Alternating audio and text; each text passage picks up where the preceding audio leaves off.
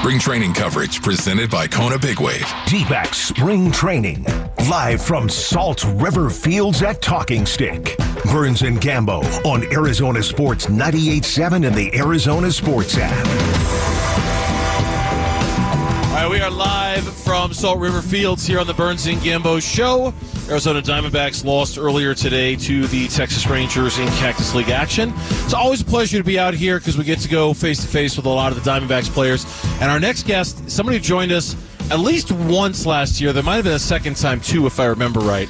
I'm talking about lefty reliever Andrew Saalfrank, who joins us face-to-face, person-to-person. Good to see you. Good to finally, make the connection face-to-face. Thanks for stopping by. We appreciate it. Yeah, it's a pleasure to be here and pleasure to put a face with the names, like you said. Yeah. What a remarkable season for you. I mean, do you pinch yourself afterwards? I mean, you started in, Double-A Amarillo?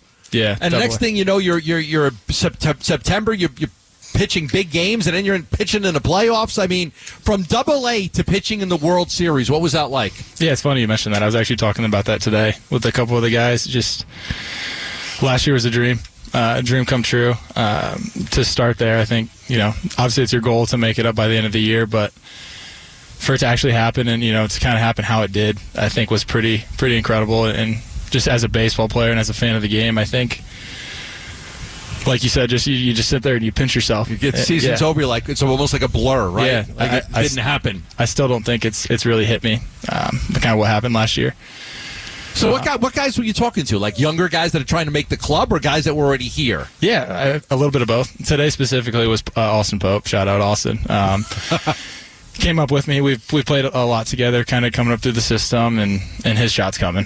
So it's cool for him to watch him progress and to just be able to share the memories kind of with him today. I think I was just like speaking out loud almost, and and kind of realizing what happened last year, and you just get kind of caught up in the moment sometimes. And it's like, man, I was telling him today, I still get nervous for spring training games, but the World Series honestly felt a little less stressful than I think right now, which is kind of crazy to say. Oh, but I got to know how is this? Pitching in front of a couple thousand people. How is? Please tell me how that's more stressful for you than pitching in the World Series. I think right now I feel like I'm more or less pitching for a spot on the team. Yeah, and I think last year just obviously you're on the roster for the series, right? So you're not necessarily worried about pitching for a spot. Just going out there and worried about the job at hand and getting the outs. And I think in the World Series it was so focused on just like going in and getting your job done that there was really no time to think. And I think now there's all sorts of time to think, and so I think maybe that's why I get a little nervous. I've always said that nerves are good, and if you're not getting nervous, it's probably a little concerning, which, now that I'm mentioning the World Series thing, it's like, well, maybe, but I think adrenaline just took over, and you hear a lot about guys like blacking out in the moment, and I think that's what it was. I think that's why it still hasn't really hit me what kind of happened during the playoffs. I think it just was all such a blur. Just like I said, living the dream, and with the guys that we had to welcome me in, and after Philly, I struggled against Philly. It was cool because Seawald was in the hot tubs with me, and I was trying to hide from everybody. And he's like, "Hey man, we're gonna need you, moving forward." And ultimately, he was right.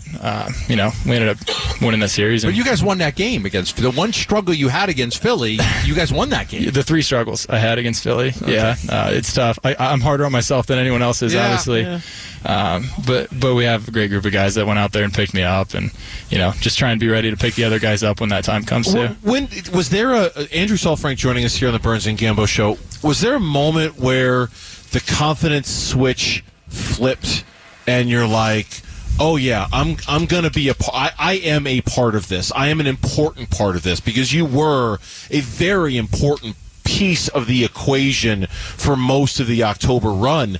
Was there a moment, regular season or during the postseason, where you kind of the confidence switch flipped on and you're like, yeah, I belong, I've got a spot here in all of this? Yeah, you guys must have been listening to our conversation, the bullpens today. Yeah, we've got it bugged. I think my debut was like the most nerve-wracking I've probably really ever been in my life in baseball. And then after that, I think that like kind of you're talking about the moment of like I belong, I think was against Chicago. I don't remember the situation, just another blackout event, right? Don't really remember the situation, but I just remember like coming out of the bullpen, and it's like the lights hit you, and that was the first time I was really like, man, the lights really are brighter. And so that was super cool just as a kid, kind of coming up through the ranks of baseball to, be able to experience that and like actually like have a moment where it's like, wow, this is awesome. And then I went out there and I don't remember what the situation was, got out of it.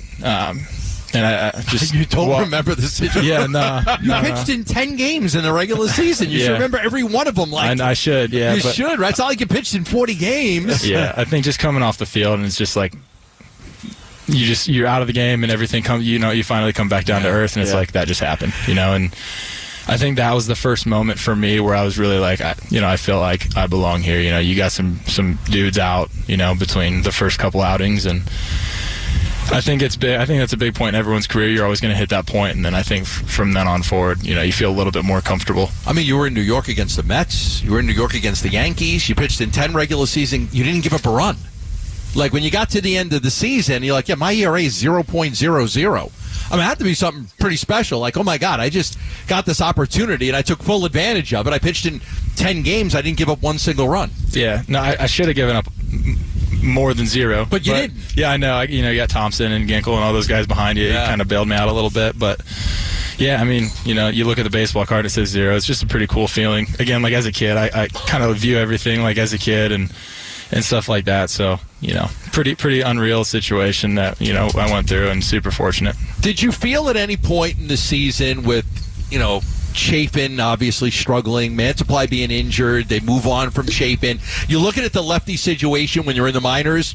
Are you looking at it and saying, I might be able to get an opportunity here this year? Yeah, I think so. I think it's just, as a minor league guy, I think you just do everything you can to put yourself in a position to be that next guy, right? Like there's so many things that go in on the back end of baseball and the politics of everything and get on the 40-man and all that stuff. It's so difficult. And, I actually was told some things and it's like, all right, like I feel like I'm close, and just kind of waiting for that one situation to come up. And fortunately for me, it did, and super, the biggest blessing of my life, right? To get that opportunity and just try to make the most of it and run with it and just put my best foot forward. Andrew Saalfrank, our guest here on the Burns and Gambo Show. I do remember from the first time we had you on, and you probably know where I'm going with this. Are you still the middle of the game snack? Remind us what that, because I was trying to look through my notes to find it and I couldn't find it, so I'm just going to ask you. You had some unusual middle of the game snack routine.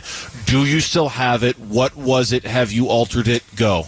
Rice Krispies and Red Bull. That's the key. That's right it, there. There. Okay. Every game last year.